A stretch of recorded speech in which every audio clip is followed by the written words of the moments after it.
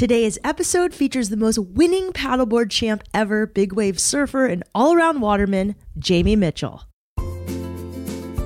Welcome to Wild Ideas Worth Living, an adventure podcast presented by REI Co-op, the brand who helps get you outside through gear, classes, and adventures. We talk to experts who have taken a wild idea and made it a reality so you can too. From people who have climbed the tallest peaks, started thriving businesses, and even broken records, some of the wildest ideas can lead to the most rewarding adventures. I'm your host, Shelby Stanger, and I hope you enjoy this show.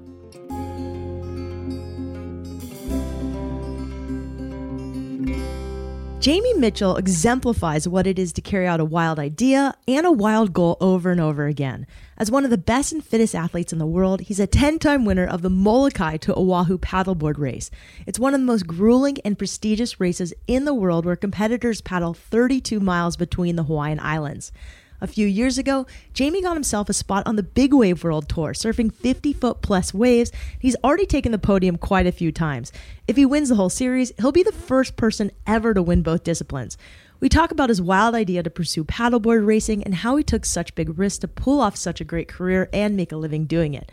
We also talk about how having asthma as a kid led him to being such a good athlete, why being a junior lifeguard, or a nippa, as they say in Australian, was so impactful, why big wave surfing is so alluring, and how much he trains today. You're going to be surprised.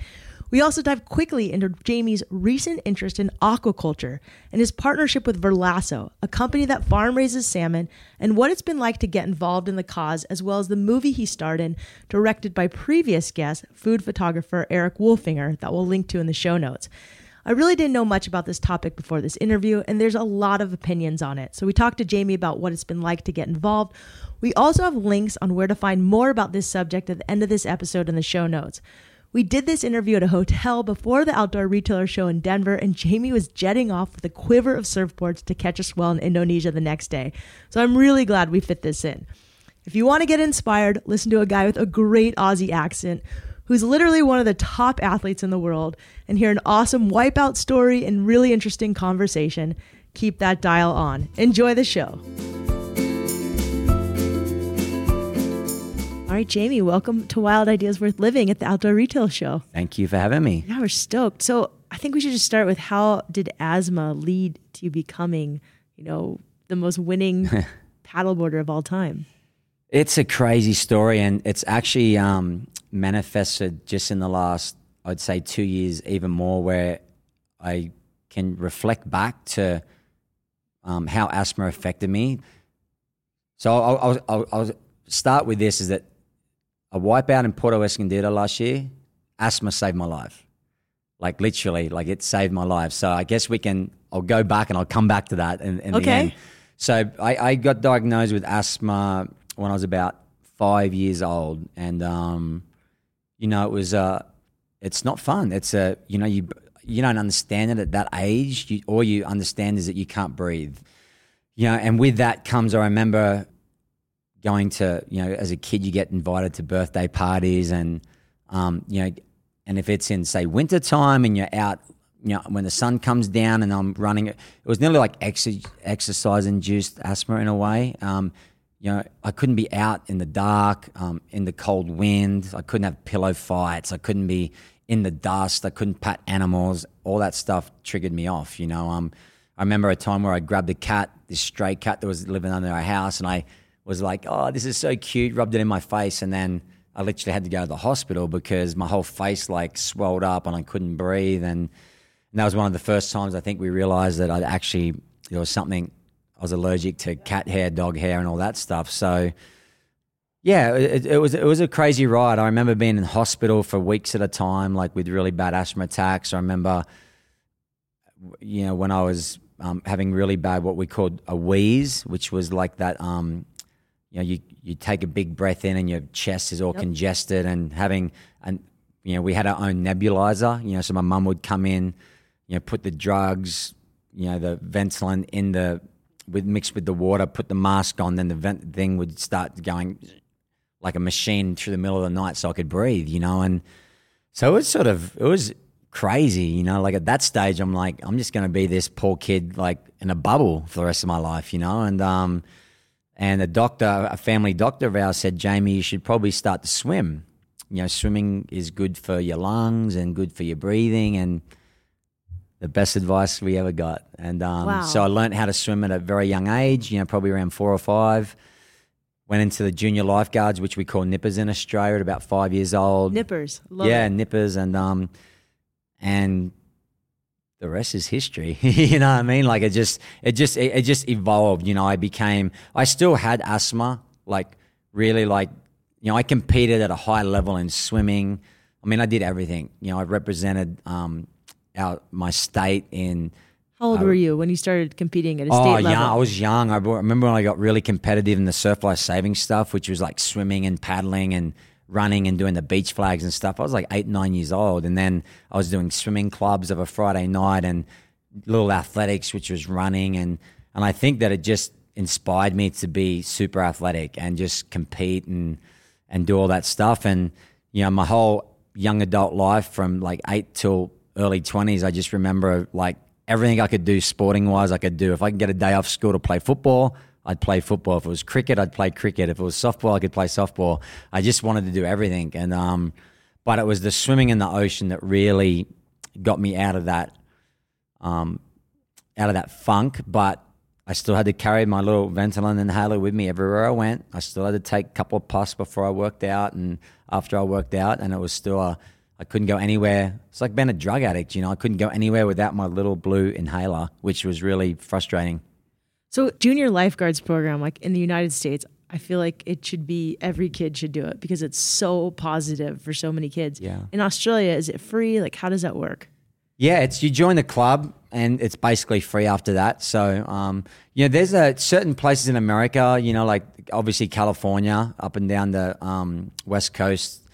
It's really popular. I have family friends that do it in Newport. They do the Newport Junior Guards, and I know up in Santa Cruz and LA County, and it's huge. Yeah, I'm in San Diego, and it's huge. It's massive, So that's the scope of what we do, except like through summer, our kids are they do it every Sunday, and then every couple of weekends they'll put a cap on and compete for their club, and we have like 30 clubs on the Gold Coast. That's just that. So it'd be like if San Diego competed against LA. 100%. But there it's Bondi Beach against Manly Beach against. Yeah, 100%. And they do that since you're a young kid, and you just. Fun. Yeah, it's fun. It's competitive. It gets soccer parent style. It definitely gets heated and stuff. But it's so funny that the guard or nippers in Australia. Yeah, because they want their kids to win, like it's just. Wow. Maybe awesome. They're living their life through their kids, but. I think every sport has that, no matter what it is. So 8, 9, you're winning these competitions. You do it all through high school. When do you start? Do you compete in swimming, or do you just go straight to paddleboarding? Everything. I'm doing the surf life saving through the summer, so I'm literally, I'm doing paddleboarding and swimming. I'm doing swimming for my school. Like trying to, get through all the swimming regions to compete for the state titles. So did you get state titles in swimming when you were younger? Yeah. I won a couple of state titles. I placed in state titles when I was like 9, 10, 11, 12. And then I was playing soccer and football in the wintertime. Wow. And then, while doing the surf life saving. And then when I got to about 16, my dad made me, he didn't make me, he's like, son, like I just had a shoulder injury from playing football. It wasn't a bad shoulder injury, but I wasn't the biggest kid growing up when I was 16. Like I didn't mature like early like a lot of kids. So I was a small kid and I had no fear. So I was always, my favorite thing was tackling as a kid, like trying to make the most tackles, which is not very good for your shoulders. And we don't wear pads in Australia. So like it can, be pretty brutal. But he sort of said, you know what, you probably need to make a decision now on where your path wants to go. Like, do you want to play football and try and make that a passion, not so much a career, but that's where the path you want to take?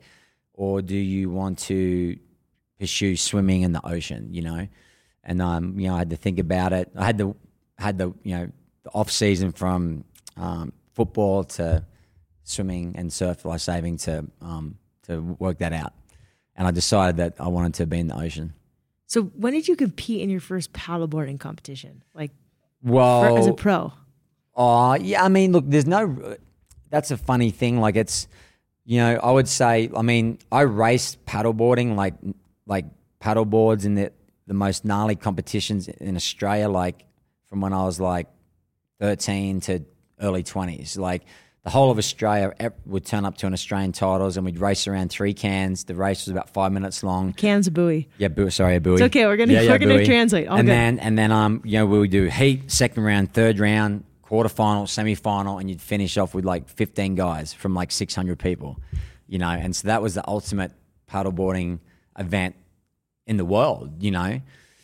And then Molokai started in 1997. So the race is Molokai to Oahu, and it's how many miles? 32. 32 miles straight across, and usually the conditions are... They're rough. They're side tailwind conditions, with normal trade winds. And takes about how long on for the winter, around about, now, it really depends on the year, the tide and the conditions, but anywhere for the winter, I would say around 5 hours, and then, the average, punters at the back are probably about, anywhere 6, 7, 8 hours, the guys that are just working, their ass off and paddling when they can but want to do it. They're the workhorses, they're the ones that we're all sitting there cheering across the line. It's really cool. So you won your first Molokai to Oahu at what age? It's 2002, so I was maybe 25. 25, and you're how old now?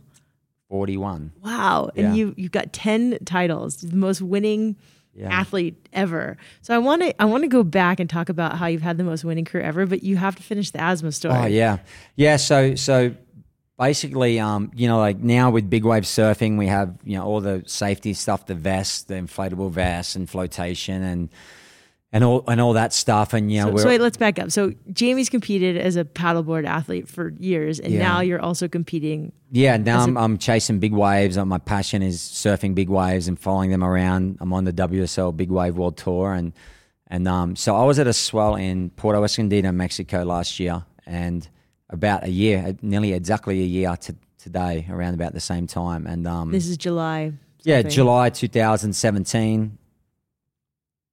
See the scar right there? Jamie's showing me his scar for those listening. You can see the scar. And so basically I wasn't wearing any, I was wearing my board shorts. It was a smallish type day. It was like 6 to 8 feet. And it was right towards the end of the day. There wasn't too many people still surfing. And I fell in the barrel, and I just How big was this wave? It was like 6 to 8 foot Hawaiian style. So like 15-foot face. Tell me like in stories, like or how many it's of like you? 3 times overhead. 3 times over your head. Yeah, like double overhead, maybe 3 times overhead. So basically 3 times his 6'2" frame. Yeah, like 15-foot face. And then you fell in the tube. Yeah, while I was in the barrel, the leash stretched out and slingshotted back, and the tail of the board hit me right in the middle of the chest and the sternum. And it felt like I'd been hit by a truck. I instantly went into shock. I couldn't breathe. I was like, it's like someone just sucker punched you right in the chest, and I just was constricted. I couldn't breathe. I came up. I'm looking at a couple of friends were still out, but I couldn't yell. I couldn't move.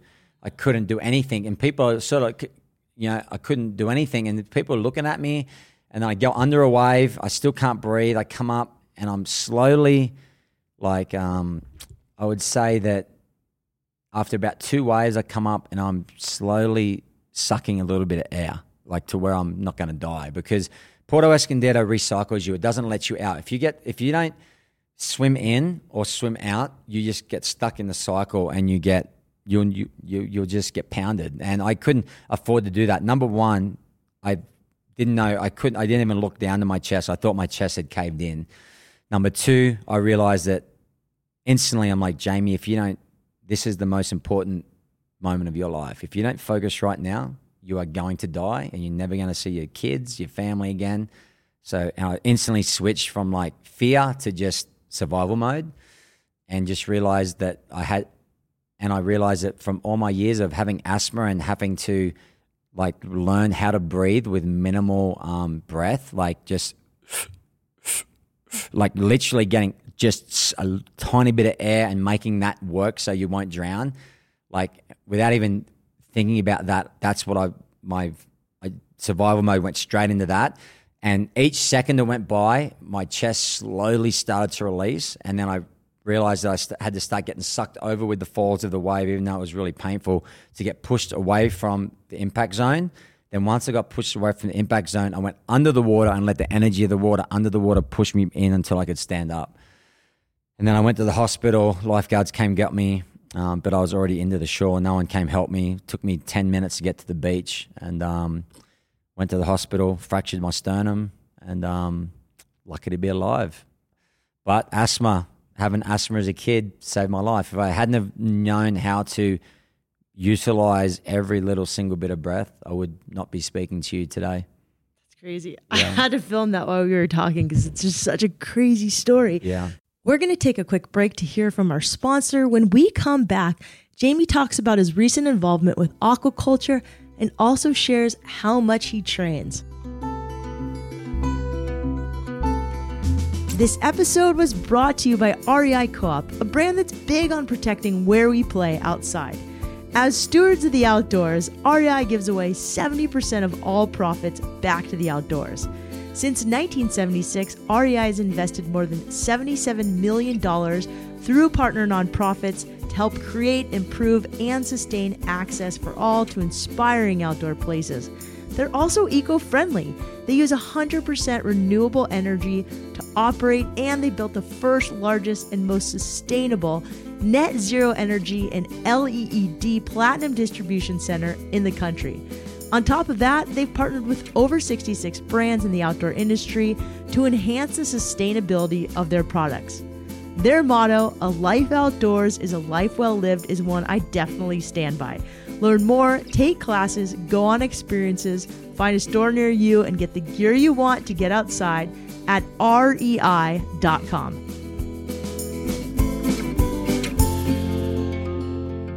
So what do you do to, your capacity to breathe? Like I took a freediving class a couple of years ago and it changed my life. And then, I'm doing the Wim Hof, which I know is trendy, but it feels really good. It's just good and like I feel like we're in a world, like I've trained my whole life.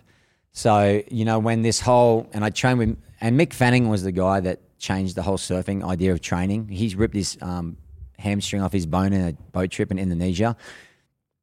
Came back to Australia, realized that he had to rehab, and then he wanted to be stronger. And so he started training with the lady that I was training with. Her name was Jan Carlton, and she worked on that Paul Check, the Check style. Check stuff. And so JP Sears, like there's this yoga guy that we've had on that also does that. Yeah, so that's where Mick started, and Mick went out and then went on his tear with his world titles, and everyone's like, "Whoa, what's going on?" And that's where he realized how helpful being in real shape was, and it just that snowballed the effect of like professional surfers really starting to train. But I'd been doing that my whole life, So it's sort of funny for me because there's this transition of like, and it's still going now, but it's awesome. And you see like nearly every guy that's really serious about their surfing, if it's their career, they're doing some sort of training.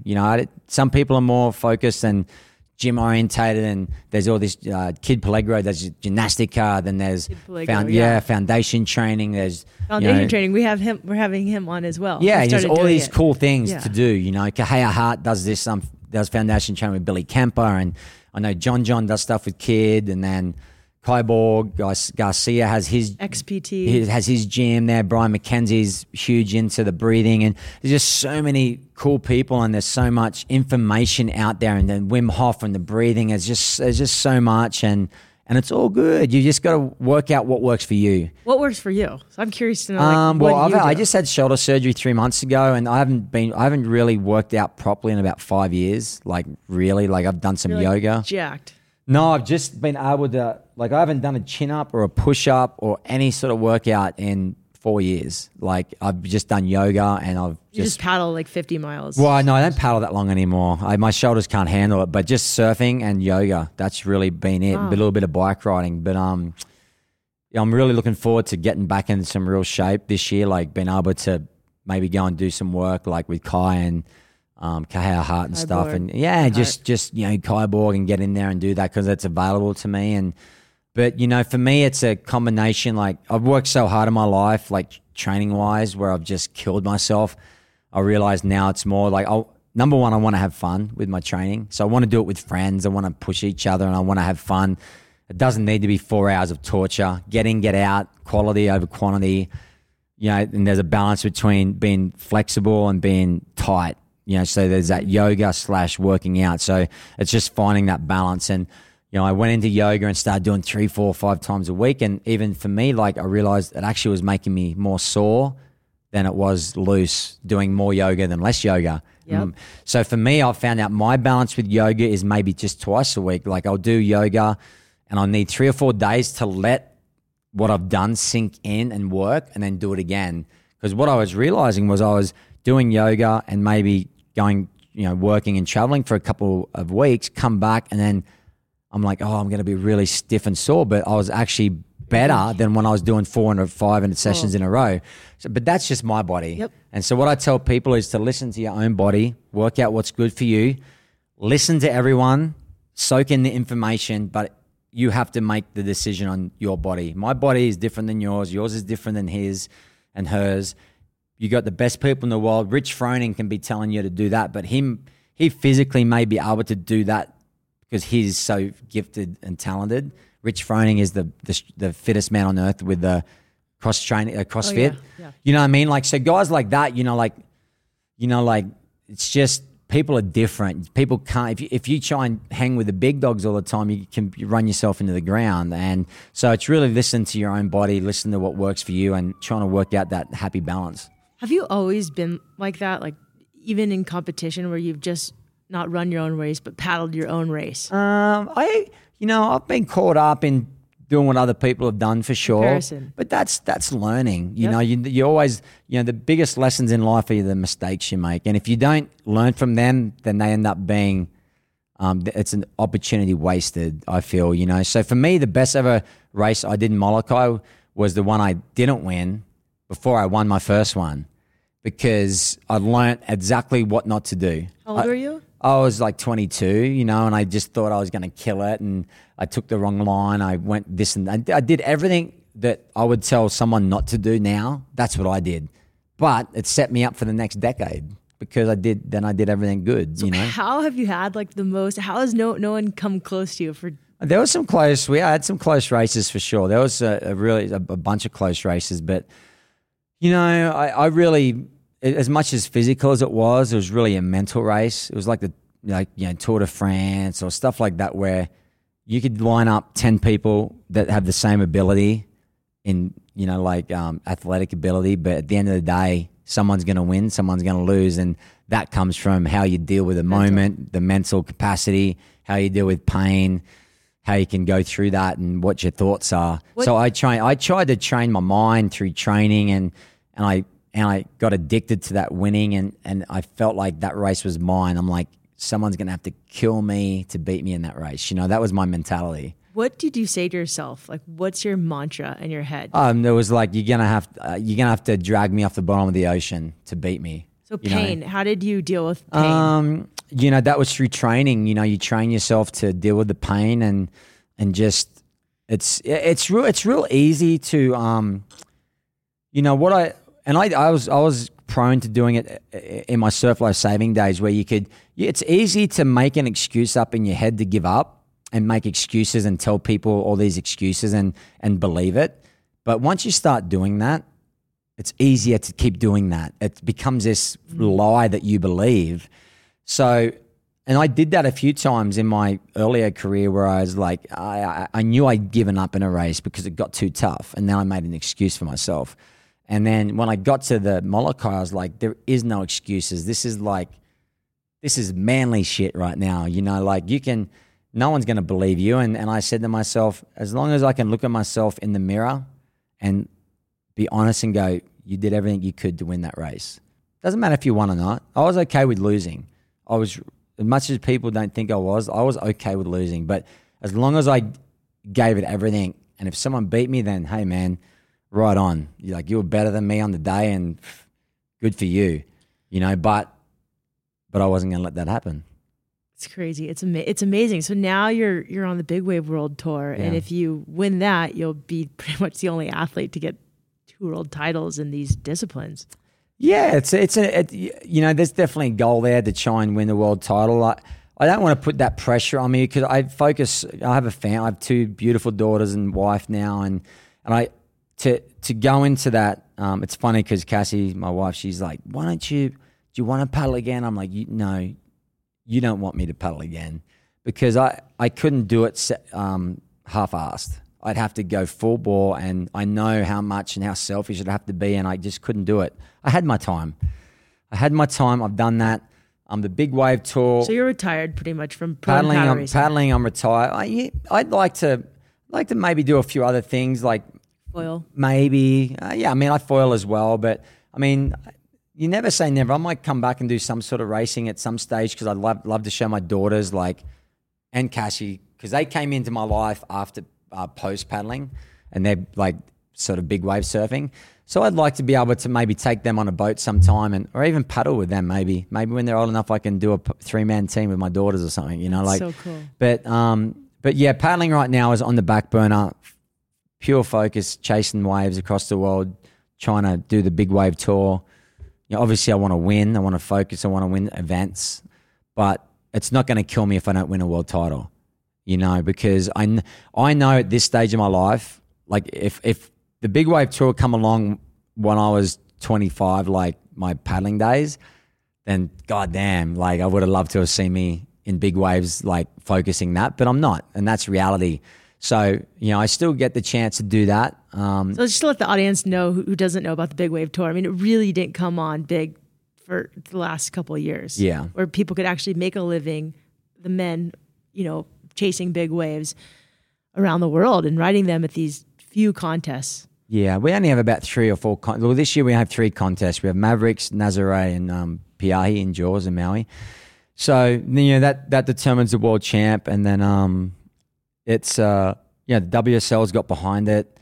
I feel like, I think we all feel like, we have this awesome product that we can showcase to the world. And it's just, I don't feel like the WSL's quite found out how to do that yet. But it's hard to understand surfing for a mainstream audience. But I feel like if this is the sort of scenario most of us guys run through. If you walk into a bar or you're at the airport and you walk into a bar and you have John Florence, Kelly Slater surfing at Trestles, and you have us guys surfing at Jaws. More understandable. Like if you look at it, people have no idea what they're looking at. I guarantee you 99% of people are looking at what we're doing compared to what they're doing. So there's a cool element that we have.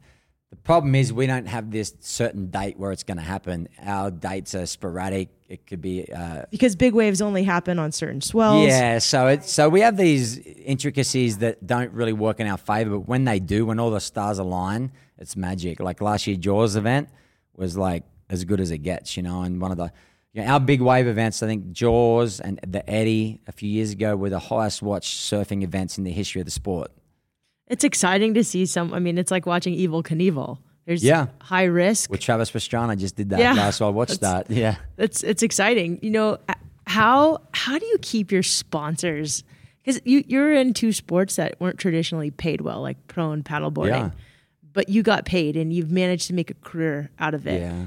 How did you keep your sponsors happy? I mean, I was, when I really look back at it, I mean, I quit my lifeguarding job back in 2005 when Quicksilver. So you were still lifeguarding while you were winning and supporting yourself. Yeah, for sure. I was paddleboarding was just a hobby. I would just go, I would work lifeguarding, save money, go to Hawaii and California for like 2-3 months, rack my credit card up, come home and pay it off, and just do that for years. It was just a fun thing to do. And then, and then I just saw an opportunity to potentially, at that stage I started to spend the winters in Hawaii as well, from 2004 onwards. So I'd spend 3 months in the winter, 3 months in the summer. And I'm like, God, I feel like there's an opportunity here. Like Quicksilver had at that time the Silver Edition brand, which is the Waterman brand now. And I'm like, man, I feel like I'm a good fit for that, And so I knew people. Quicksilver was sponsoring the paddleboard race. And I remember the first sponsor I got was Barrett Tester. Gave me a pair of board shorts, Quicksilver Edition board shorts, and said, if you wear these board shorts in the race, we'll give you $500. Because he thought that I was going to win. And so they could get photos and that of me wearing the Quicksilver board shorts. And then the year after, they offered me some money, which was $500 a week, right? So it was a $25,000 a year contract. I was making 2 times that lifeguarding easily. Yeah. But I was like, okay, well, that's a risk. I'm like, well, do I keep the money and just whatever, do a bits and pieces and keep the lifeguard job and try and like make a bunch of money? Or I'm like, no, like this is my opportunity to dive into this and give it a go. And so I went to my lifeguard boss and said, hey, I got this opportunity and I just want you to know that I'm really grateful for the job I have, and I might be back real soon. So I didn't want to burn my bridges, Yeah. And so, I went, $25,000, trying to travel the world, surf, live on couches, do all this and that, and paddle, and it was crazy. It was like living on breadcrumbs, and I did that for years, and then I got dropped by Quicksilver. The times went hard, got picked back up, and then contract got cut in half, then got back, and it's been a wild ride, but I love Quicksilver and I love the brand, and I've stayed loyal to those guys and they've been loyal to me. And, and I really, at that time, I think I was the first ever professional paddleboarder that was to get paid to paddle, and I just was lucky enough that stand-up came along. So I was stand-up surfing, I was stand-up racing, I was winning races, stand-up paddleboarding. And then through that stage, I was chasing big wave swells, and then the big wave tour came along, and so it's just like timing has been good as well. But I've taken a lot of big risks of like financial, like having no financial backing really, with what I've had to do. But I believed in myself. My parents believed in me, and it's worked out. It sounds like right now is a great time to be Jamie Mitchell. It's cool, man. Like, I mean, look, I don't own this beautiful house. I don't have all these things, but I live this life that I'm able to feed my family. We have this cool little place in Hawaii. My daughters. Is that where you live in Hawaii? Yeah, we live in Hawaii full time now on the North Shore, and great. My daughters were born on, my wife had natural births on the land that we live on, and and it's just a cool time, to be able to be. I travel a lot, but when I'm at home, I'm fully engaged with my kids, and I'm like every day we're at the beach, surfing, swimming, hanging out, like hiking. Our property has pigs and chickens. It feels really good to give that opportunity to my girls to like be in nature, and for me to be around to like be with them all the time. You seem like a guy who really cares about your environment, and you're okay with less as long as you have nature in the world. Yeah, I mean, or in the ocean. And I just feel like now we need more. We need to understand more about what we're doing.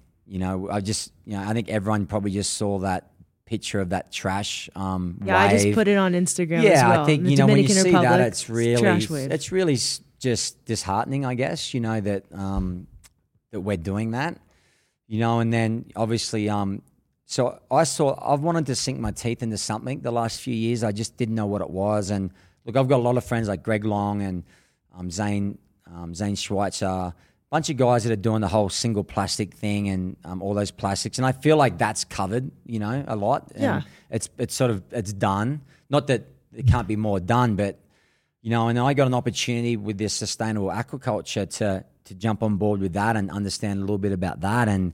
And that was really interesting to me because I love seafood. I love eating fish, and I'm in the water all the time. And it's a really controversial topic. Yeah. Aquaculture. So basically fish farming. Yeah. And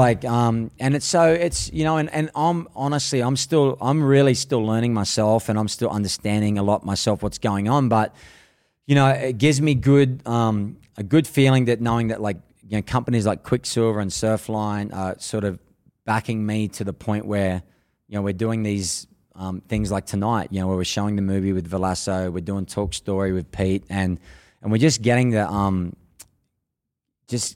I guess my role is to get the subject out there and to get people talking about it, good or bad.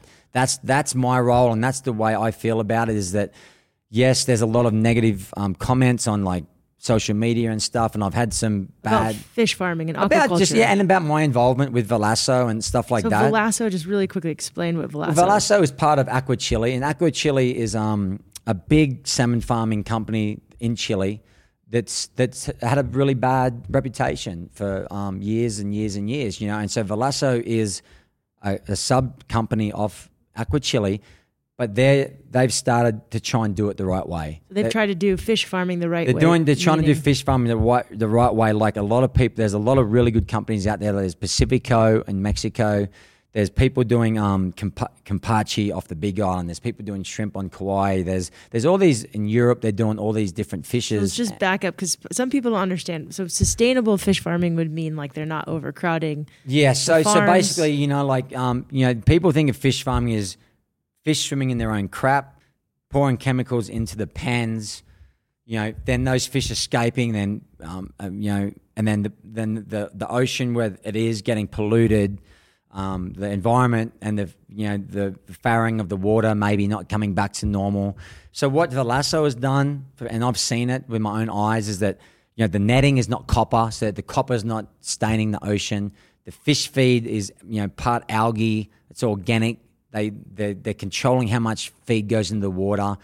The density of the fish, fish in, fish out. How much each fish per cubic square feet they have. They're not getting sick. There's no chemicals going in the water. There's no antibiotics. They're trying to do it the right way, and people are still like they see it as they see just this fish, and I get it. Fish farming is bad. They see it as bad, and look, this is the easiest way that I can explain it. You eat eggs, right? You eat eggs. Well, when I'm not being vegan, yeah. So let's just say the general public, right? So there's chicken farming, right? Yeah. Have you seen those chicken farms? Oh, they're terrible. Okay, so you got good chicken farms? Yeah. You got bad chicken farms. And I eat the happy eggs when I eat the happy eggs. Okay, but you've eaten bad eggs. I guarantee you have, right? And so is everyone, right? But do you think that they're thinking, that's a bad farm? What about meat? You know how much meat it costs to get how much water it takes to get a steak on your table? It's like 1,000 gallons, right, of water, right? And then what about the slaughtering of meat? Yeah. The good practicing and the bad practicing, right? There's good farming, there's bad farming. But when the people that are talking about fish farming, I bet you if they go to a restaurant and they just eat a general steak, where's that coming from? Where's that farming? So that's how I'm trying to think of the fish farming. Yes, it's very bad, and there's lots of people doing it the horrible way. And did Aqua Chile do it a bad way? Oh, for sure they did. There's no doubt about it. But if we just sit there and wave the white flag and just go, it's bad, it's bad, it's bad, let's protest it, how are we going to improve what's going on? We're overfishing the oceans. In 20 years, there may be no fish. My daughters mightn't know what a salmon tastes like. They mightn't know what yellowfin tuna tastes like. So I feel that we need to start the topic of, hey, this is what's happening. How do we make it better? And we've got to start somewhere. And that's where I feel like my job is to come in, raise the profile, get people talking, get all these people. When people start emailing me and talking to me and saying negative stuff, I take that as a positive because we're starting the conversation. I think that's exactly right. Regardless of what you feel about what people think about sustainable fishing, we had someone who ran a sustainable fishing company earlier on, and there's an app called Seafood Watch where I think you can track where your food comes from. But there's a movie you did with Verlasso and my friend Eric Wolfinger, the food photographer who was on the podcast. And it talks about this and the ocean's health, and the number that talks about how much our ocean is depleted in that movie is crazy high. Is that correct? Yeah, I mean, it's where is that stat from? I think it's they do the stat. It comes from a really reliable source. And look, even if it's not, say it's 70%. Is that okay? No. Is 70% okay? 50% is 50% okay. That's what I'm saying. So I get it. There needs to be the people that are protesting, and I get it. But you know what? I've never done things the easy way. I've always put myself out there, and this is no different, And look, if in a year's time I realize that I've been had and this is a scam, so be it. And you know what? I'll tell the world about that. But my heart is in a pure place. I believe I'm doing the right thing. And at the end of the day, when I go to sleep, I sleep really well about this. Even though people think I'm selling out, some people are saying I'm doing it for the money. I don't understand. So, are you sponsored by Velasco? Like, how does? No, I would say I'm an ambassador for them. You know, they have hired, you know, paid me to do this, to be on this journey, to talk about sustainable to go with fishing. Eric and Jennifer and raise sustainable aquaculture. And because Valasso are trying to do it the right way, and they want to raise the standards so that the rest of the industry raise their standards. And that's what I want to see. If I see Valasso in 5 years' time or 2 years' time, and their company say is Valasso's 5% and Aqua Chili's 95%, and it's still like that in 5 years' time, then I'm not going to be happy. But I don't expect to see that. I expect to see that Aqua Chili and what Valasso, the whole practice of what Valasso is doing is going to filter up through, and that's going to. And people want that. We're in a world now where we want to know where our eggs came from. We want to know where our meat comes from. But with fish, I feel like we're still like, oh, it's just from the ocean. It's awesome. Let's eat it. But it could be like a full chemical farm.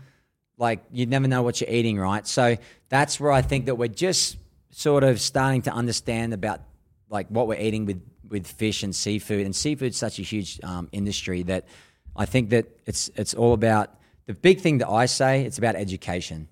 It's educating. We need to educate and get it out there, and that's what I'm trying to do. And it's been a wild ride, and it's been an interesting ride. It's been an educational ride for me, and I'm just at the beginning. I'm by far not educated enough on it. I'm still learning, but that's the whole process for me is to understand it. And things like tonight with Quicksilver Waterman and having Valasso come and joining forces and trying to like get people to come and understand it, that we as people that love the water enjoy that, but we also want to try and sustain that. And we need protein. The earth needs protein, and sustainable fishing is the best way to do it, because otherwise if we don't do that, we're going to have no protein, we're going to have no fish. I just appreciate the fact that you've taken the road less traveled, and you said you don't do things the easy way. No. Where does that come from? Oh, I think I've always been challenged my whole life. Nothing's ever come easy for me. I've always had to battle through everything. Nothing's been given to me. I've always worked my ass off for it, and hence doing the Molokai, just happened to prepare and work my butt off for that. And you can't, that's not given to you. That's earned, and that no one can take that away from me no matter what. And I feel like the same with, the big wave paddling, surfing as well. You got to earn your stripes, and I'm just taking all those things I've learnt through that into the battle of sustainable aquaculture, and like I said, there's going to be believers, there's going to be non-believers, but at the end of the day, the companies are too big it's $1 billion, it's millions and millions, multi-million-dollar companies. They're not going anywhere. $1 billion, yeah. Yeah, they're not going anywhere, right? And as sad as that is, let's just go, look, then you're not going to get rid of them. So if we can't get rid of them, and we don't want to get rid of them because we need fish, how do we work together to make it better? Let's not just sit there and protest and wave the white flag like I keep saying. I want to get in there and go, can we make a difference? I feel like I've already made a difference because we're doing these cool things and people are understanding more. And I mean, it's definitely like I emailed Eric last night and I just asked him, I was like, hey, I'm confused. Like, I don't know what's good or what's bad. You just got to turn up and watch it and ask questions, and that's the beauty. It's like, it's going to a conference or going to a talk. Like, if you got a question, you ask a question, I pretend I'm a vegan, but then I go eat fish tacos. So there you go. Hey, you are who you are, man. I need to think about it. I like fish. If I do eat meat, it's fish. And we do have to think about the whole ocean reacts to the fish in it. So it'll affect, and the ocean is tied to obviously it's tied to our earth and affects our environment. It's tied to our DNA. It's tied to my DNA. It's like giving me everything. Speaking of DNA, did you ever test positive for like any genetic mutations because you are so amazing? Just cause light. Just of Coors Light?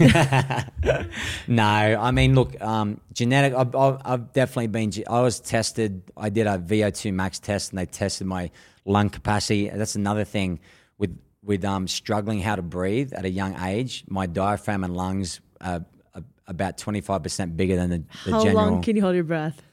4 or 5 minutes when I'm in training. Amazing. Yeah. You're a dad now. How old are your daughters? My Nevaeh is 3 August 4th, and Malia will be 1 on September 9. Those are pretty names. Congratulations. Thanks. What advice do you want to give to your daughters for when they grow up? Just follow your dreams. Don't let anyone tell you can't do anything. And if you follow your heart, follow your gut feeling, and do what you love, then you can't go wrong. That's such good advice. I almost want to end there, but I can't because I want to ask you a couple more questions. If you could throw any party, we ask all of our guests this. What party are you throwing? Who's there? Party. A party. Like, wow. What kind of food are we eating? Who's coming? What's the music? Jeez, I what's the activity? I don't even want to hear that answer. Now I really want to hear it. You know what? I'd like to hear Conor McGregor, Tiger Woods, Lance Armstrong, just my best friends, Donald Trump maybe. Just to see what just weird. To talk to him? Yeah, I feel like those people have all I love Roger Federer, Michael Jordan, Kobe Bryant. I mean, they sound like all athletes, but like. But Donald Trump? Yeah, just because I just like to see how is he really like that crazy? Like just, I mean, I don't know, interacts like, not because I like the guy or anything, but just because I'd like to see him interact. Like, you know what I mean? I just like someone like would have been good to have Steve Jobs there, Elon Musk, just some random people, Richard Branson. This is a really interesting party. So we're having dinner. Yeah. And we're just talking to these people. Yeah, and then I just do poo-poos. So, like not a sit-down meal, just some poo-poos. So like poo-poos are appetizers for you listening. So appetizers, some Valasso salmon, some pokey, just like little snippets, and then I like samples. Yeah, I like samples. Size. Just small samples. You can sample everything. Love and then start off with like maybe the Chili Peppers, AC/DC, playing some music. End up with a DJ. It sounds like an awesome party. It'd be a good party. Yeah, it'd be a good party. It sounds hilarious. I think right now you're here in Denver for a hot day, and then you go to Indonesia tomorrow because there's a swell. Yeah. What gear do you love to travel with? So I love my Bose earphones, noise reducing earphones. I travel with my laptop for sure. Just I got to be connected.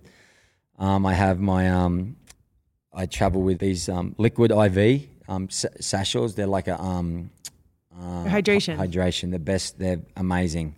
Andy Scott turned me on. Ozzy turned me on to those. They are the best things I've ever used for like dehydration. So my doTERRA oils. I don't leave anywhere without those things. I'm like a witch doctor with those things. Not only do I help myself, but I can help anyone that I'm with. I have a little first aid kit. When you're a traveler surfer, obviously I've got to have my surfboards, But best is that you have your surfboards in Denver. I was like, oh, Jamie must be here. People are tripping out. I'm like trying to drag them through the airport on the train, then on the Uber to get to here, and it's like sweltering hot. So, but yeah. So if you could fly an eco-friendly plane, that went everywhere around the world, what's the message you'd want on it? What would be the message on the plane? It would be just like save our Earth. Just be aware. Be aware of what we're doing. I think more than ever we need to be aware of. Look, I'm still I go through the airport and I grab a plastic thing with a plastic straw and I throw it in the trash. I'm like, damn, I need to have my Yeti or my with the straw. It's easy, but it's sort of hard to do it. But it's one of those things you get used to. And I just think we need to be a little bit more aware of what we're doing and how we can really, go into the, to Whole Foods or Foodland or wherever it is you go shop and take your own bags. Don't grab plastic bags.